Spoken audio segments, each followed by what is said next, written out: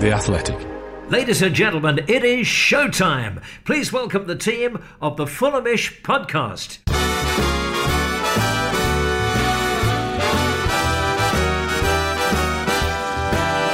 It's the Fulhamish podcast, your independent voice of Fulham FC, brought to you by The Athletic UK. And today we're going to discuss Fulham's goalless draw against the Hammers. Our long run for a win in a London derby continues as Scott Parker's men fail to read the key standing order of getting 3 points in another game which saw a positive performance but an unsatisfactory result at the end. My name's Sammy James and I'll be your Jackie Weaver today. Here giving their authority on all things Fulham FC is Lydia Campbell, aka Britney Spears. Good evening. George Singer. Hello, I'm glad you didn't call me Alan's iPad. You were in my head as Alan's iPad, though. As I said, I just didn't want to have a dink at you. And Marco Di Novellis, who are you going to be in the Handforth Parish Council? Hi, Sammy. I'll just say that you do have the authority here. Oh, well, thank you very much. I'm very glad to have the authority. As chairman of this podcast today, I will make sure that I have all the authority. Okay, guys, let's get on to some 3-word reviews from Saturday's goalless draw, which leaves us, again, 8 points adrift of safety. And George Singer, your first job as clerk today is to read the 3-word reviews. Thank you, Mr. Chairman. Yes, I thought we'd go Instagram today. We always go Twitter. I thought I'd mix it up and go Instagram. Yes. So, kicking off with Aaron Lamb's Another Pointless Point, which I liked. Jay Barringer with Sub Earlier Scott. Sam Moran with Never a Red. And because, Sammy, I know you love a bit of alliteration, Captain Blackwelder with Cav Can't Convert. No, he cannot. I love alliteration, but not when it's in these circumstances, George. Right, yeah, let's get on to the game then. And Marco, I'll start with you. Another positive performance, as I mentioned, but it's just not what we need right now, is it? Right now, I'm getting no comfort in the fact that Fulham bossed a good team in West Ham yesterday, because all I can do is look at the Premier League table and weep. Yeah, I think if you look at this game as a one-off game, I think we played well against a good team. You know, our defence is strong no matter how it's set up. It looks like Loftus-Cheek put in an above-average performance, and everyone said we've created a lot of chances, although we didn't take them. So, as a one-off game, it's a good performance. But for me personally, it's come to the point now where we've got to look at our season as a whole and look at this game in the context of our season and look at the results of the other teams around us and start to seriously question what we're doing here. Because for all the praise we might get from questionable pundits like Bobby Zamora, our last league win was in November. We've played 22 games and we've won 2. And we haven't won for 10, 12 games, something like that. And my biggest gripe from the West Ham game is that, yes, we created chances, but it emerged as the game went on that Parker's plan was to go out, hold the game at 0-0, and then try and win it in the last 10 minutes. And I think to get anything from this season now, we need to start playing probably with the mentality that we've already been relegated, that draws are not enough. Let's take risks, let's play with a bit more attacking intent and do that for the whole game and not the last 10 minutes. Because what we're sort of seeing now is a Parker Ball version 2, I like to call it. We're getting clean sheets and draws, but with no recognised striker and with, draw after draw, we're effectively sort of meandering our way to relegation. And I appreciate I'm coming across as pretty negative, but this game against West Ham was just another step on that journey. And, 20 shots, 2 on target, to draw again, to not score, to not win a game in 12. It's very hard to get any positives from it for me. Lydia, any positives? As much as I enjoyed Marco's summation of the game, maybe not the cheeriest outlook, but then again, can you blame him? No, you definitely can't. And from my perspective, being generally speaking a very optimistic person, I have lost all my optimism about Fulham this season, which is a real shame. Lydia. Yeah, I know, it's terrible. We can say that it was a really positive performance in the sense that, West Ham are, 5th in the table, have had an incredible year so far, are very strong, whether they're at home or away. And we certainly didn't look like we were going to lose to them. But at the minute, the way Fulham are at the minute, the predicament that we're in, you have to say that if you are going to have 20 attempts on target, not on target, 20 attempts. I wish. I know, exactly. A lot of people are kind of saying, we deserve to win that based on the chances we created. I would flip that and say, well, actually, if we have 20 opportunities, we create 20 opportunities in a match and we don't even take a single one, then we don't deserve to win a match. And that's kind of my feeling at the minute. And it's mind-numbingly frustrating whenever we're 20, 21 games into a season and this is still the issue. We still have not worked out what our identity is going forward, and that for me is a huge worry. Singer, a big question, particularly on the Thursday podcasts as well, because Jack Collins has been banging this drum for a long time, is that we don't need to play 5 at the back when we are facing teams that, I don't know, isn't Man City away, right? He's been saying for ages that we can go to 4 at the back, that the 5 at the back kind of worked at first. It got us more solidity whilst this team was trying to gel, and particularly the defence, but actually we can move to 4 at the back. We saw that yesterday. Ola Aina went out the squad, and I think that's kind of harsh because I think that he hasn't done an awful lot wrong, but he doesn't really suit the system at 4 at the back when you have Kenny Tete available. And yesterday there was a breakthrough because we proved that 4 at the back still has that solidity. Anderson and Tosin still look very, very impressive at the back. And with Areola, I still don't think we're going to concede an awful lot of goals. And that can only be a benefit because that is one extra body further up the pitch. Yes, we didn't find a way to utilise that extra man yesterday in terms of attacking output, but that surely has to be a positive from yesterday that 4 at the back works. Yeah, I'd definitely agree. I think what I'd like to start seeing more of is almost like a plan A and a plan B. So our plan A, when we're at home against teams where we think we can start to dominate the match, play the 4 at the back and bring someone like Loftus-Cheek or Bobby Decker-Dove-Reid more into play up front. And then we can switch to the 5 at the back against the bigger sides. And that's broadly when we've played best with the 5 at the back, is when we've been against your Liverpools, your Man Cities, or thinking about the win against Leicester. That worked really well. The 5 at the back, the counter-attacking football, that's where it's worked the best. I think we proved today that the 4 at the back plus Areola were more than enough to hold firm. I don't think defensive solidity has been our biggest issue this season. I think for me, Lid's kind of hit the nail on the head with, whilst it's great that we've got this extra man up there, and I think we started to see Loftus-Cheek add a bit more value in that 10 role, I think we're still really lacking that attacking identity, that attacking plan. It does feel a little bit, we're good at getting the ball back, bringing it up to Reid and Lamina or Anguissa if he's playing.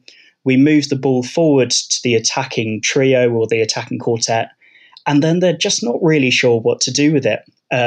You look at the best teams in the league, an extreme example maybe, but a Man City who have very clear plans. They have attacking playbooks which they go through, and they know what they're doing on the ball. You look at a Burnley who have a clear identity. There's lots of teams out there who have a clear attacking plan. When they get the ball, the players know where to run. There's overlaps, and I think really we're struggling with that. And being frank, I think we've struggled with that since Scott Parker's been the manager. I think we got away with it in the Championship. We said it a lot of times in previous podcasts of, getting away with winning matches with worldies. And I think, this is the proof here that when you get to that next level, you need that attacking plan. And I think for me, that's the reason why we just haven't been able to put these chances away. It's that kind of lack of clear attacking plan, lack of clear attacking identity. And that for me is the difference between having 20 shots and none of them going in versus sneaking a win, which, we potentially deserved. Yeah, and that's the thing about yesterday is even though, Marco, there was, there's 20 shots on goal or whatever, how many of those were real clear cut, oh my God, I can't believe he missed that chances? Maybe the Cav one over the bar towards the end was a quite good chance, and but I actually don't think it's the easiest chance. It's maybe because he skied it so high that it looked worse.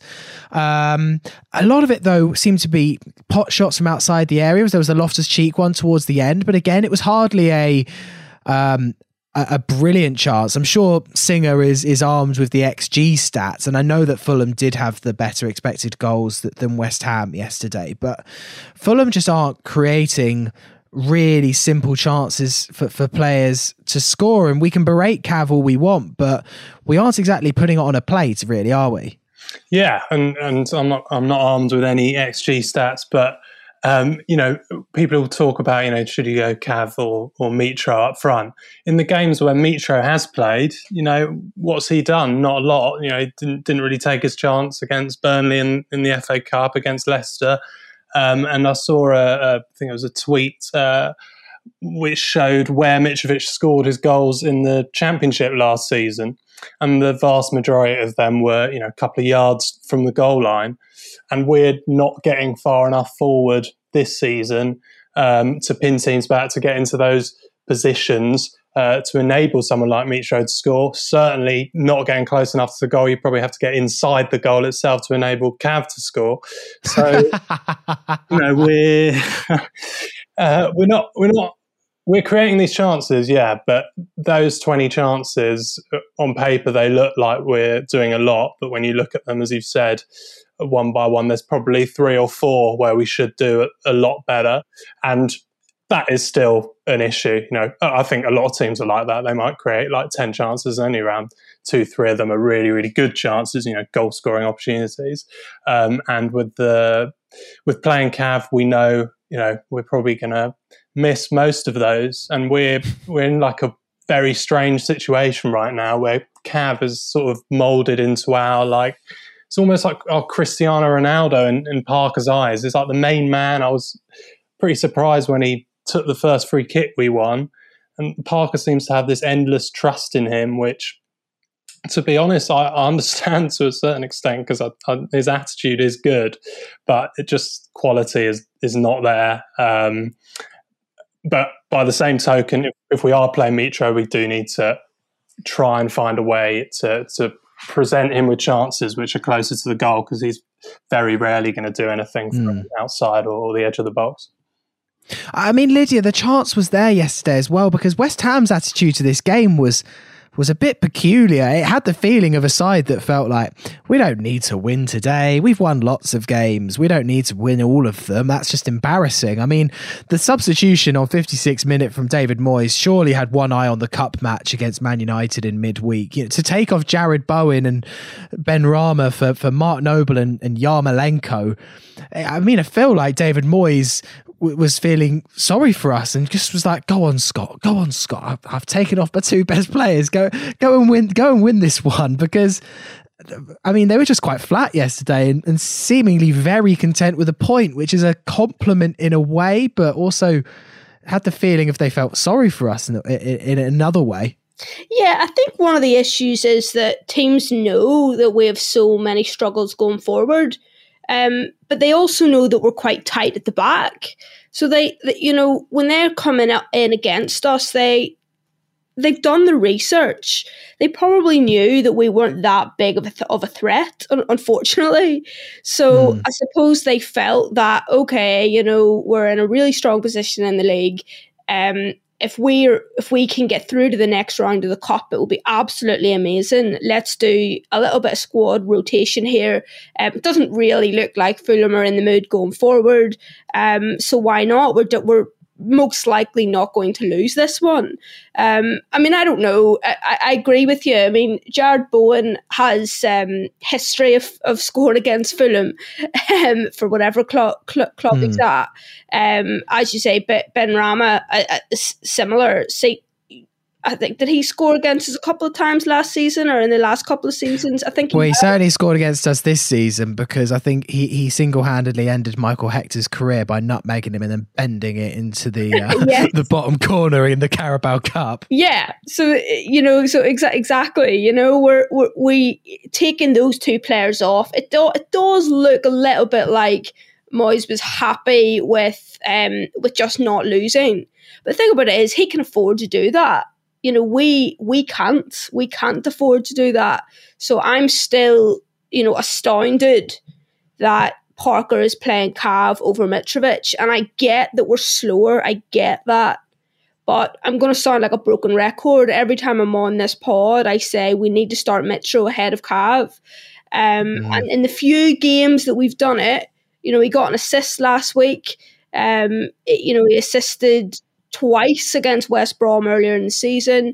The link-up play is better. I'm not saying he's the answer to all our problems. He's not. Really, we needed to do something in the transfer market for that. But I still think he's a much better option than Cavaleiro. And Scott seems adamant, as I think someone's just said, of using Cav. And I just don't think it's working, and I don't think it's ever going to work. No, I don't know if it's ever going to work either. And he keeps trying it, and then he occasionally goes to Mitro, and then he tries Cav. I don't know if it's rotation. I mean, I'm genuinely kind of expecting Maja to start against Everton, because I feel like Scott just doesn't trust Mitrovic for whatever reason. And he's given him the game against Leicester, and he gave him the game against West Brom, and he's reverted back. It was an astonishing decision for me when you go into this game seeing the results that we'd seen. Newcastle somehow winning with 9 men, Brighton winning at Liverpool last week, and he's still, I feel like I really want to back Scott Parker. I really, really do. I want him to have the season. I don't want him to get sacked, but decisions like that will certainly have me banging my head against a wall. I imagine 20,000 other Fulham fans.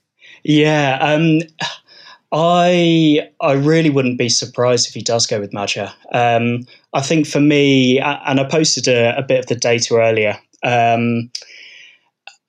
both Cavaleiro and Mitrovic have really struggled this season. I think in different ways. Whilst I think Cav has some very good qualities, he's a very good defensive forward, and he leads the line very well. He applies lots of pressure, but he doesn't get into those shooting situations. And Mitrovic kind of a bit on the flip side of, he gets into shooting situations, but his finishing this season has been really, really poor. Obviously, we think back to, in our minds, he's this free scorer who puts everything away. But this season, he's been really poor. He's had plenty of opportunities, and he hasn't been able to put them away. Now, you could point to luck. You could point to, a bit of kind of lack of confidence or falling out with the manager. You could point to all these things. But the fact is, if kind of like Lyd said, I don't think all our problems do get solved by playing Mitrovic up front. I think if we played the whole season as we have with Mitrovic playing instead of Cavaleiro, I think broadly we'd be in the same position we are now, honestly. So for me, I think the platform is there for Maja. I think he offers, hopefully, the kind of pros of Cavaleiro of being quicker, being energetic, but kind of more of your classic striker, fingers crossed, getting in some better attacking opportunities. Obviously, we saw a tiny bit of that during the match. But for me, if Parker's going to go for anyone, for me, I think Madge is probably the most sensible person to go with. I think it'll be really interesting to see who he does go with in the next lineup we see. I mean, am I remembering correctly that even Mitrovic in the Championship, when he scored all those goals, didn't still have the best shot conversion ratio? I certainly remember the 2 seasons that he was in the Championship for us. He almost certainly had the highest amount of shots in the league. He got an awful amount of opportunities for Fulham. And yes, he was still a deadly striker. I think that's doing a disservice to just say that it was law of averages that Mitro scored so many goals. It wasn't. He was still, very, very prolific, but also he just had so many more opportunities because he's not the most accurate. I think, I think a big part of that is a lot of Mitro's chances tend to be headers, and headers they're converted at less of a rate than a shot with your feet. You get less power on them. The goalkeeper's got more time. It comes more directly at the goalkeeper's arms compared to a shot from the floor. So I think that tends to be why we see Mitro having a high volume and low ratio, because he has more headers. I think the issue is when we've played, especially earlier in the season when Mitro was getting his opportunities, we were over-reliant on crosses coming in. And whereas Mitrovic, got a few kind of pinballs in the box and would be that 6-yard poacher, those opportunities didn't quite come in the Premier League, and we had to revert to just pinging balls in the box. And even though Mitrovic is very good in the air, we're against better centre-backs, better goalkeepers, and they're less likely to go in. So I think for me, we've almost been found out a little bit here of, teams have just reduced our attack when Mitrovic is playing to just balls into the box. And when they know that's what they're coming up against, they can prepare their defenders for it. So again, I think, badgering the point a little bit, but if we had a clear attacking identity of either going for counter-attacks or going for through balls or whatever it is, if we have a clear plan of what we want to do and build our side around it, then things would work out. But it feels at the moment a little bit of square peg round hole of Scott's trying to play this mishmash between possession and sort of counter-attack and sort of crossing. Mitrovic doesn't quite work in that system, because I think we've probably struggled to find a striker that could really be that flexible. I mean, it's a difficult one. I don't think there's a clear option or a clear favourite for the striker role. I think, like I said, that's for me why I'd like to see Madge come in and see what he can do. Yeah. I mean, Marco, there's been talk as well of, I thought Anthony Robinson wasn't great yesterday, and I noticed he was getting a bit of stick on Twitter and some people asking, why isn't Joe Bryan getting minutes ahead of Robinson when we know that his delivery into the box for Mitrovic has historically been very, very good. I think a lot of people, though, were quick to say, well, yeah, but can we remember Joe Bryan defending in the Premier League? I was just about to say, people have short memories. If you do that, then you risk our defensive solidity going out the window. Joe Bryan in the Premier League has big question marks over him, I think. And Anthony Robinson might not have been at his best recently, but probably been one of our best players this season. Maybe doesn't have all the stats to prove it, but I think he's added a lot to the team, and I think he is just a quality above Joe Bryan and will be for the future. I mean, if Joe Bryan doesn't score that free kick in the playoff final, do we care that much about Joe Bryan? I'm not convinced. Good level championship player, but he's not a Premier League player, and Anthony Robinson probably is. And I think he offers a lot going down that left. I think for the start of the West Ham game, certainly first half, when we were attacking, a lot of it was coming down that left side, and some of the goals that we have actually scored this season have come from his forward runs, at least at the start of the move. So I'd be very wary of swapping him out, and again, like having a consistent defence, even if it is personnel rather than the numbers at the back, is important. And I definitely wouldn't swap him out. Yeah, and one other way that Fulham could score, Lydia, but unfortunately are not, is set pieces. I think I've mentioned it before, but again, Tosin Adarabioyo missing another good opportunity from a header. He seems to get one a game that falls on his head. He's got this amazing ability to get his head on the end of a cross. I just really need him to start heading it down rather than up. That's all we need to do. And I feel like there's a goal a game in Tosin Adarabioyo, mostly because he's about as high as the QE2 bridge. But like, he just needs to get his, if he starts scoring a few from set pieces. And I thought the interesting stat yesterday was looking at West Ham, and they're the top scorers in the league from set pieces with 12 goals. And if you add 12 goals to Fulham's game this year, then I think we're not far off where West Ham are, considering how tight all the matches have been. Yeah, I would definitely agree with that. To not want to, form myself into Scott Parker overnight. This is a game of margins, and it's so Scott Parker bingo. Yeah, I know. It's like, what is going on with me? But he is right in the sense that there's so many games this season where we have lost by one goal or withdrawn. And when you look at things like the Lewis Dunk clearance off the line at the last seconds of Brighton, and Tosin's chances, in the past couple of games, you're thinking, if all three of those were to have went in, at the times of the games as well, you could be talking key differences there in terms of where we are. I do feel like it's a little bit unfortunate for him as well, though, and that he seems to be the one every time, and because he's missed a few, people are automatically, like, I've seen a couple of people on Twitter kind of dissing him because of it, and I'm like, look, remember what his role is in the team. Yes, it would be great if we could start scoring from set pieces, because we're certainly not scoring them from open play.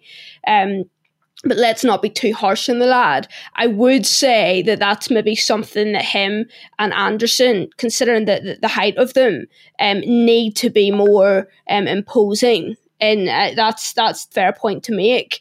And I think in general, our delivery in set plays has become a lot better. I thought Lookman did a really good job from corners yesterday. It is just a shame that either they're going just over the bar or they're going right exactly where the keeper wants them to. I think maybe that's something that Parker needs to look at as something that an area of the pitch where we can score from. But it's just very unfortunate that nothing is dropping for us at the minute. It's just not, we're just not getting the luck as well, which is obviously making things very difficult. Okay, well, it's been a cheery opening 26 minutes from the Fulhamish podcast so far. So we'll take a little bit of a break, recompose ourselves, and we'll try and find some solace after the break. Is there any hope left? And how do Fulham get themselves to safety this season, if at all possible? Hey, it's Kaylee Cuoco for Priceline. Ready to go to your happy place for a happy price? Well, why didn't you say so? Just download the Priceline app right now and save up to 60% on hotels. So whether it's Cousin Kevin's Kazoo Concert in Kansas City, go Kevin, or Becky's Bachelorette Bash in Bermuda, you never have to miss a trip ever again. So download the Priceline app today. Your savings are waiting. Go to your happy place for a happy price. Go to your happy price, Priceline. Part 2 of the Fulhamish podcast, and I'm joined by George Singer. Hello, mate. Marco Di Novellis. Hi, Sammy. And Lydia Campbell. Good evening. Good evening, Bombardier. Right, let's come on to one element of the West Ham game that we didn't discuss, which was at the end, the Thomas Souček red card. For all I care, I was getting a bit annoyed by it because I remember thinking as it was happened, everyone's going to talk about this red card and not the match. And, the analysis on Match of the Day annoyed me a little bit because Gary Lineker was there saying, there's nothing left to talk about. And I was like, there's loads left to talk about. You've got a team here that's playing really well and can't score goals. Like, not that I really want that to be advertised to the world, but that's the interesting analysis here, not whether Souček elbowed Mitrovic or not. But anyway, Margo, let's just get your thoughts on it because, look, I think we all bleed black and white. We are all as biased as they come, but I think we can all accept that isn't a red card in a million years. No, I actually thought Mitro's reaction to the elbow was pretty embarrassing. He's a big big bloke. That is just classic Mitro, though. And he's probably just trying to. I don't think he's trying to get him sent off there. Well, maybe, but he's rolled around and then he's gone back later and tried to make up for it, but probably out of his own embarrassment. I don't know. He's all in and can let his passions get the better of him. But it was just a weird one because there was nothing really for us to gain from him doing that in extra time defending a free kick, and so it wasn't even sort of dark arts at play. So who knows? Maybe it did hurt him a little bit. I think the whole scenario was just ridiculous, and Souček. Probably the best thing that happened for me personally was fantasy football implications of having Souček sent off was fantastic for me. But also, I know we spoke about it a bit before the pod, but Bobby Zamora's tweet after the game is a great one. A lot of pundits came out and were absolutely furious about this sending off, like it happened to them. And Zamora basically called Mike Dean clueless. It was quite a rude tweet. But I especially enjoyed the use of the hashtags in it, like a sort of 6-year-old child had got their dad's iPad. It was Mike Dean, once again, clueless, hashtag bad ref, hashtag worse in the game, hashtag bellend, hashtag Mike Dean. And then, as George said, Singer said before, he used an emoji bell to picture a bell, an end of a bell in the tweet. So it was very childish genius from Bobby Zamora. I know you've taken against him, Sammy, but it's good to... Bobby Zamora has been in my cranium all day since yesterday. His comment on Sky Sports just before the match, my parents couldn't work out why it wound me up so much, but there was, I think they were talking about London derbies and the fact that that Fulham and West Ham is not really a fiery London derby, which is nothing controversial to say. The only love lost between Fulham and West Ham is maybe the fact that they beat us in the 1975 Cup final. We're from opposite sides of London. We didn't play each other for best part of 20 years just after the millennia. So yeah, there isn't a massive rivalry between Fulham and West Ham. That's a completely legit thing to say. But then Bobby Zamora just started to say, Fulham haven't really got any rivals. Said maybe Chelsea, but they play in a higher echelon. And other than that, Fulham, just don't really not like anyone. I'm like, are you joking, Bobby? You literally moved from Fulham to probably our biggest rival, Queen's Park Rangers. I mean, some of these ex-footballers, I'm telling you now, steal a living. I'm not expecting you to be the top pundit in the world, but you played for Fulham to not know that we don't have rivals of QPR and Brentford. It was just a bit embarrassing for me, Bobby, and...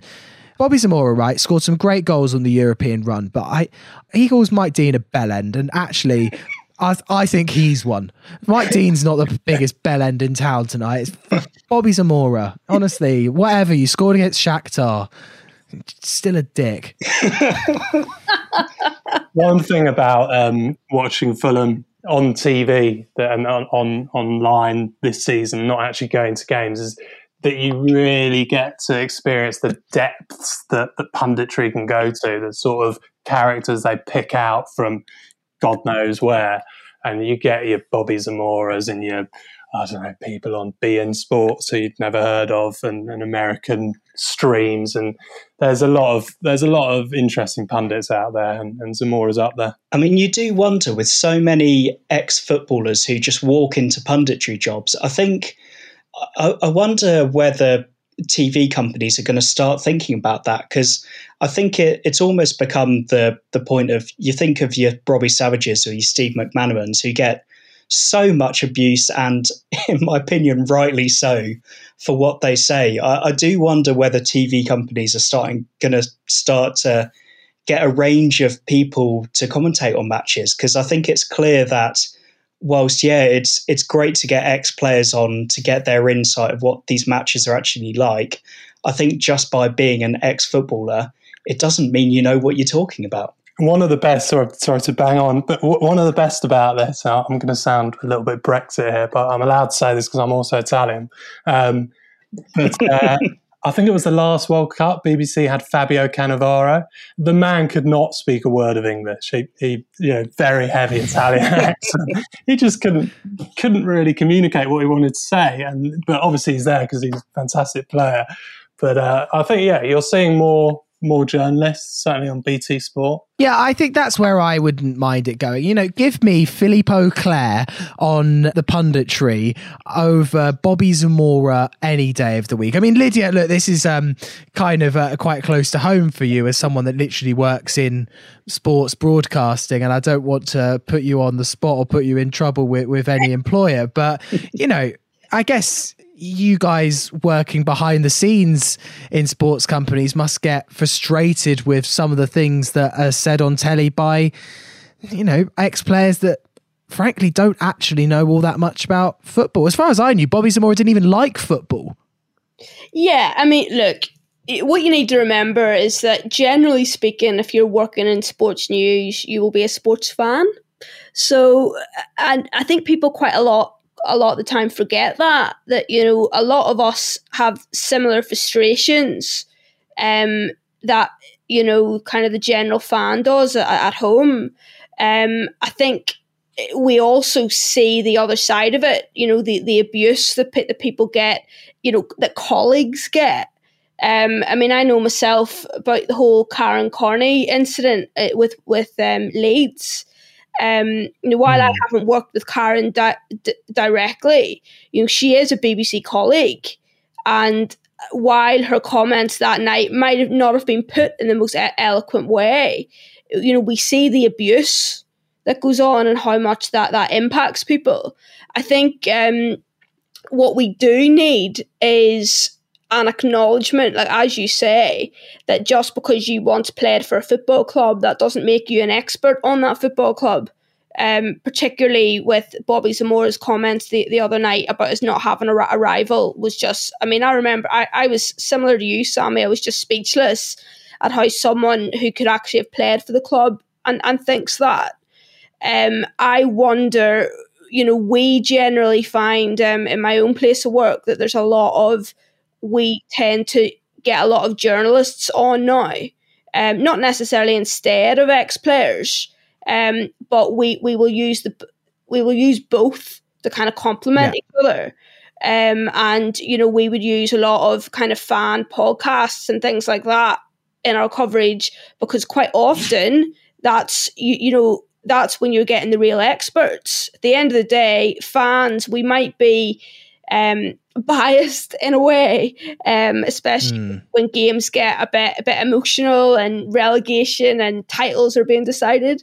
But we're the ones who have watched every single match of the season, and I think that's why it grinds on people. Like you say, when a match of the day, they only focused on the red card and not on the fact that that many other issues at hand. I think it's a balancing act though as well, because all these big companies, the likes of BT and Sky, will probably have these people on like long-term contracts. So I think that's probably one of the reasons behind them going to the same people.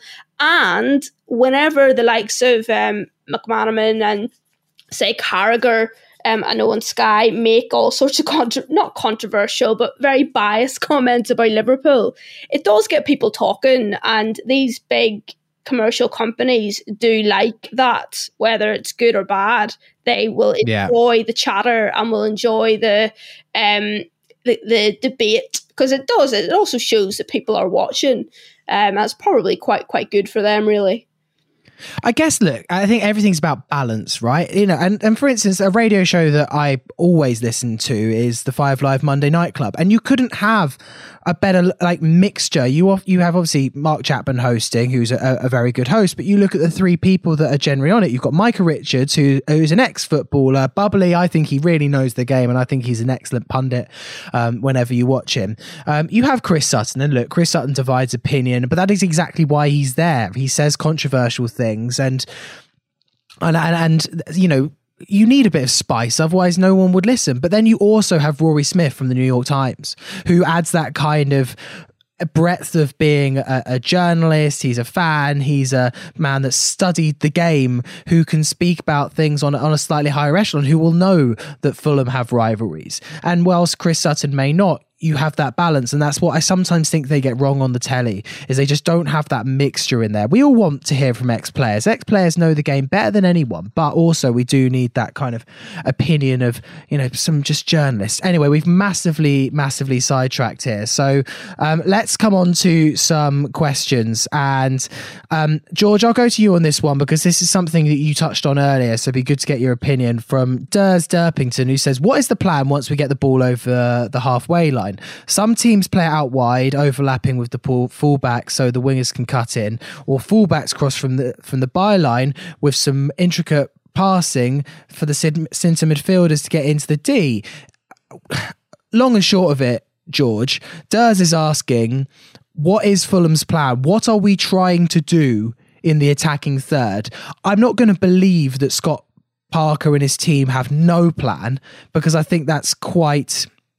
I don't know. I know that there will be some kind of plan in the attacking third. I realise it's not working, but what do you think Scott is trying to do when we get into the final third of the pitch? It's a good question, and one that I honestly don't think I can answer. I think I think the only game this season, or the only game in kind of recent memory that I could answer that question, would be the Leicester away game. And I think we did have a really clear plan there. If we had Cavallero, Lookman and Loftus-Cheek, and they were there for their pace broadly, and we attacked with speed, we played through balls, and I think Lookman's goal was a perfect kind of output and a perfect outcome of what we were clearly trying to do. And what really frustrates me is it's really not clear what we were trying to do against West Ham. I think if you look at, I put some of the players' heat maps out, a lot of the players of Loftus-Cheek and Cavallero and broadly Lookman as well, all occupied very similar places. There was a bit of intricate play and a bit of passing around, but no clear plan. We saw a bit of fullbacks overlapping, but not too much.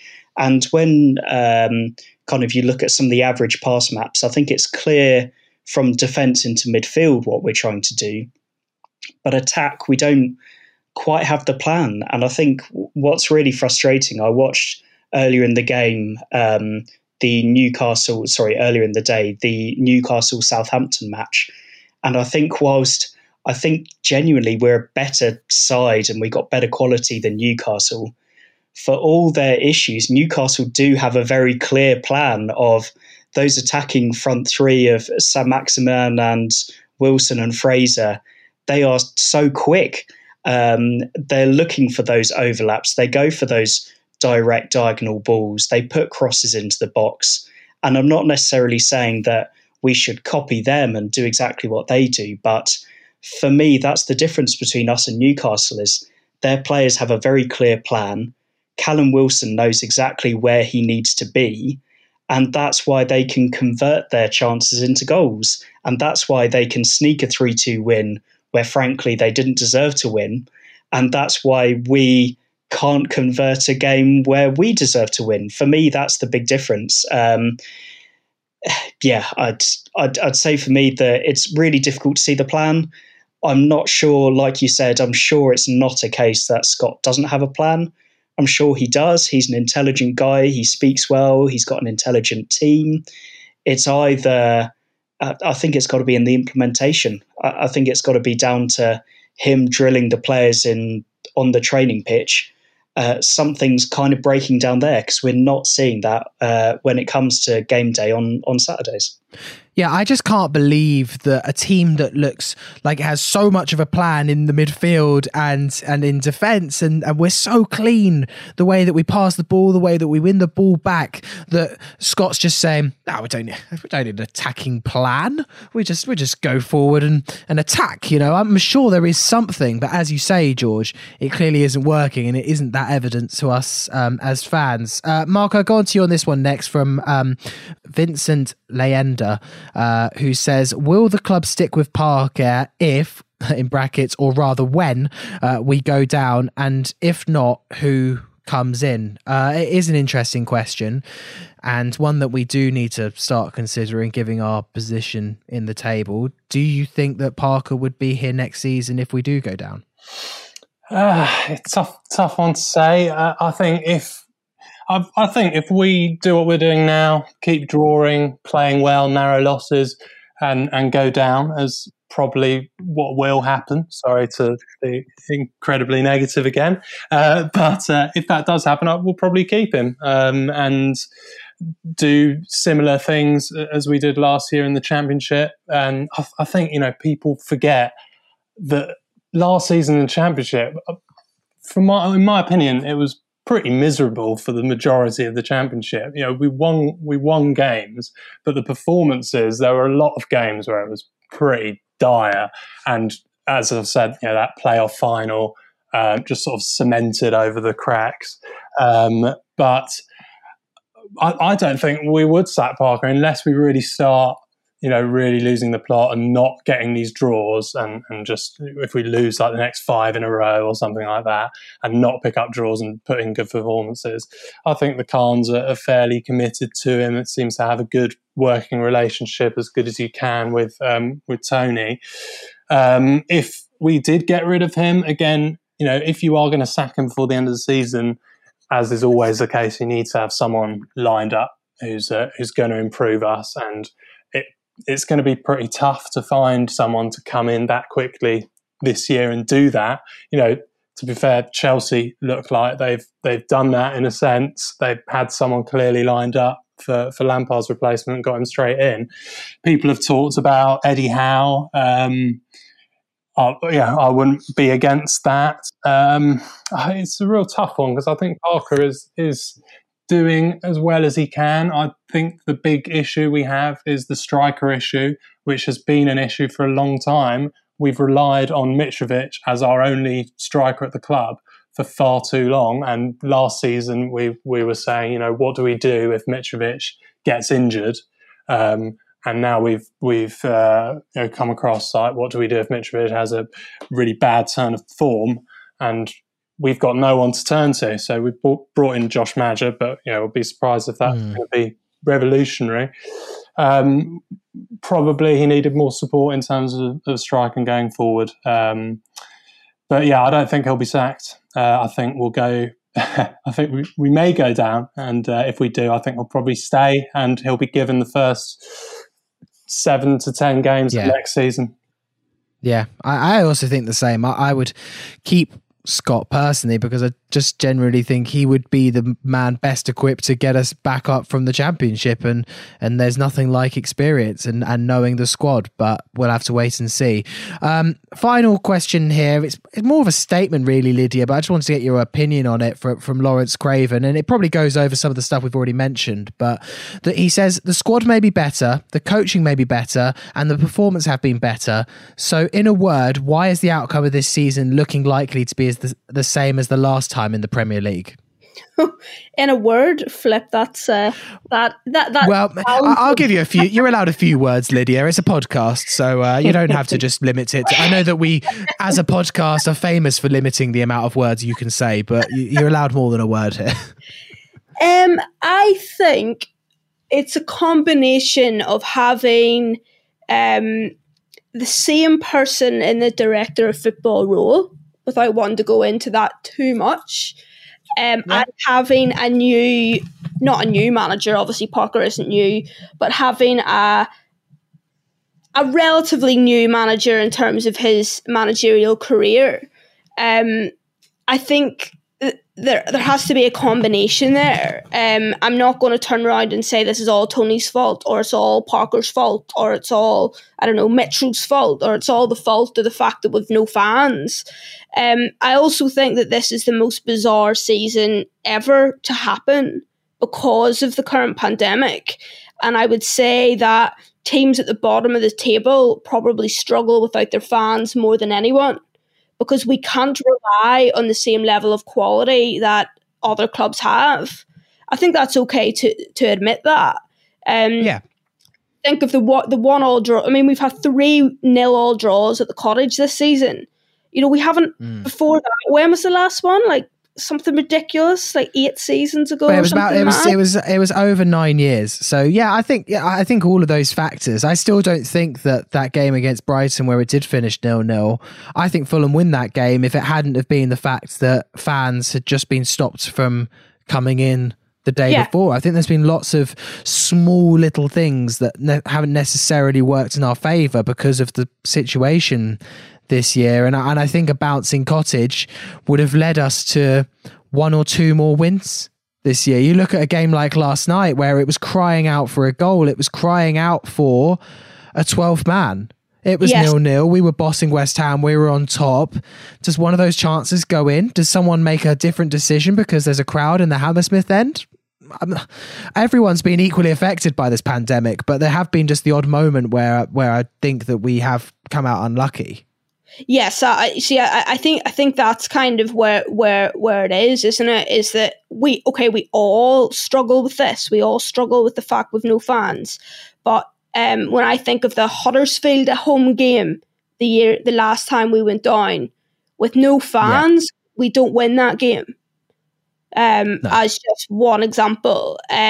Yes, okay, we're all struggling with this. West Ham, Sheffield United, Brighton, Burnley, Newcastle, the teams down and around us. I also think that the teams who are down in and around us, apart from Sheffield United and West Brom, who are the teams in the same predicament that we are, have been in the Premier League for longer recently, and have managers who are not new. And I think this isn't me advocating us going out and getting a more experienced manager. I'm not. I'm very much, while I'm frustrated with Parker at times, I don't want him to go. But I do think that a combination of these factors is contributing to why we're in the same situation. Yeah, indeed. Well, I mean, I had a message here from Brian Chapman, which I thought was interesting to read, who said, keep the faith. Still feels so much better than 2 seasons ago. Remember being at Huddersfield and Southampton away and there was no team spirit. Spirit is still there. Just need a bit of luck. RLC to shoot straight and we'll be fine. And, you know, I replied to him saying it does feel a million times better than 2 seasons ago, but just can't believe we're somehow in a situation table-wise that's so much worse. Almost seems unfair in a way. And he came back and said, I looked at the results from 18-19, and from the 1st of Jan, we went on a run that was lost 12, 1-1. So we are doing better than in 18-19. I think what we can't factor is just some of the results that have been going on around us. And I saw Mike Gregg's tweet today that given the fact that some of the teams above us have just gone on have achieved some amazing results, you know, 2 wins at Anfield, which, by the way, seems like the easiest ground in the country to get a result out at the moment. But you know, Newcastle winning with 9 men means that survival is looking like 39 points this season. That means that Fulham would have to be the 9th best team in the league between now and the end of the season in order to escape. That's the kind of level that Fulham have to go on now. But also part of me believes that actually, I think this team can be the 9th best team in the Premier League between now and the end of the season. We do just need to start getting a little bit of luck. And I don't think all hope is lost. But yeah, it's a difficult time right now. And that table, every time you look at it, kind of punches you in the gut because it does just somehow feel unfair, the way that Fulham are playing. And as George said earlier, I think we're a better team than Newcastle. They've lost more games than us. Which is mad, and they're 10 points ahead. So yeah, it's a pretty gruff time. All right, we're going to take a quick break and then we'll finish the podcast. Part 3 of the Fulhamish podcast. Sammy here with George, Marco and Lydia. George, how are you feeling then after about an hour of talking about it? I mean, the situation isn't pretty. I feel like those next few games are crucial. Fulhamish tweeted yesterday saying just what we needed after a bad run. 2 games in quick succession at Goodison Park and Turf Moor, where probably the 2 worst grounds we've got a record at in the country. But there is still a chink of light, I believe, left. But I mean, it's fading faster and faster with every game, but there is still a chink there, and we do need to kind of hold on to that. Yeah, I mean, I was just thinking during the previous conversation and kind of reflecting back on 2 years ago, which was such a stinker of a season. And, this doesn't feel the same. Like there's definitely positivity. There's been some great additions. We've got a nice young squad, and I think there's definitely the hope there.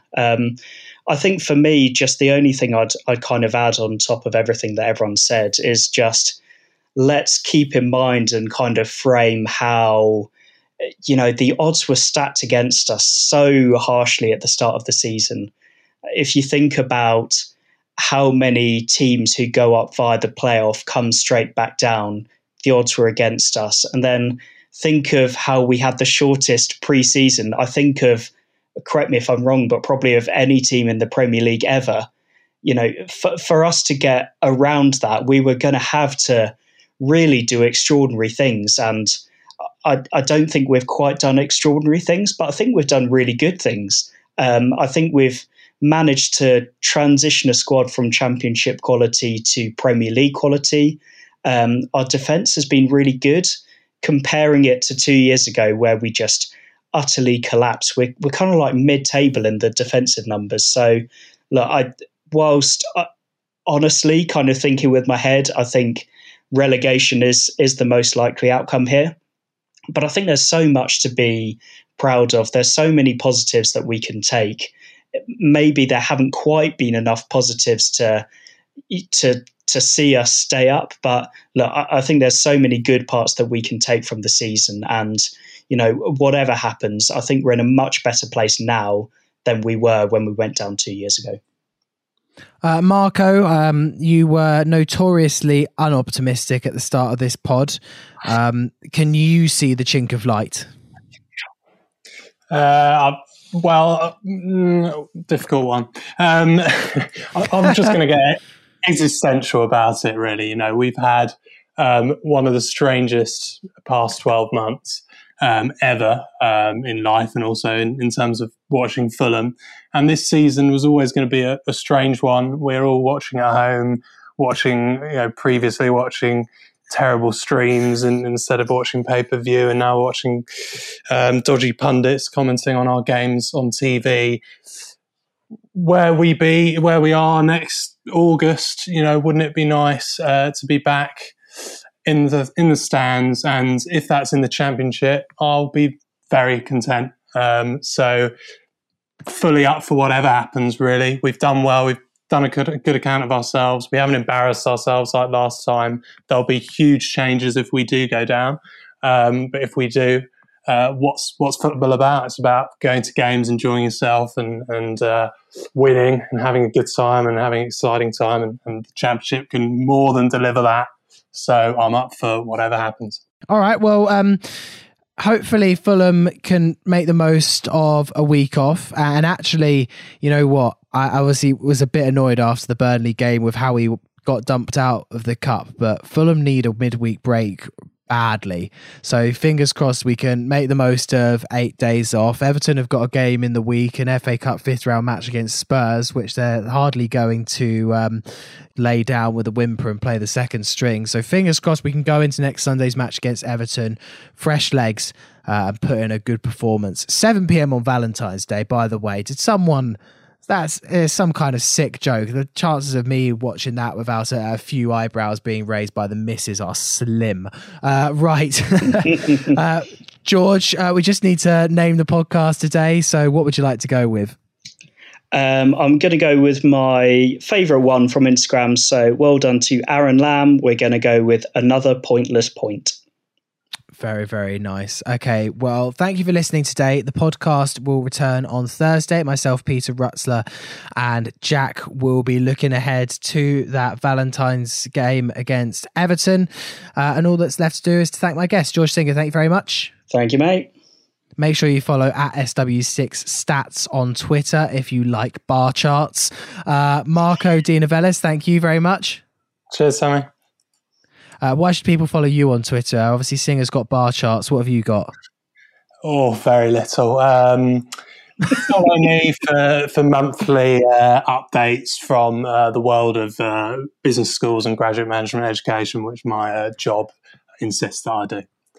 I mean, some people would argue that's more interesting than George's bar charts, but I'd probably argue not that me, too, not me, but some would.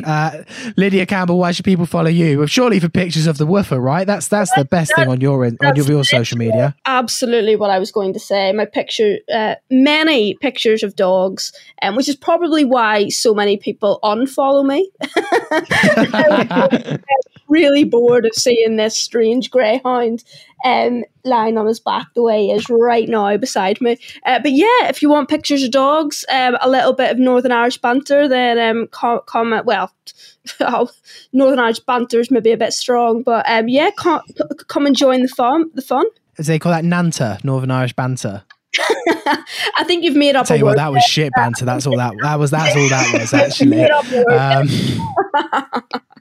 It's fine. Just edit that bit out, Sammy. God loves a child. Yeah. It's all right. Yeah, it's all right. You can follow me if you enjoy people knocking down walls. That's my main thing at the moment. I'm the new coming of Nick Knowles at the moment, renovating houses. Right, anyway, we've wangled on today. Thank you very much for listening. Have a good week, and we'll see you on Thursday. Come on, you whites.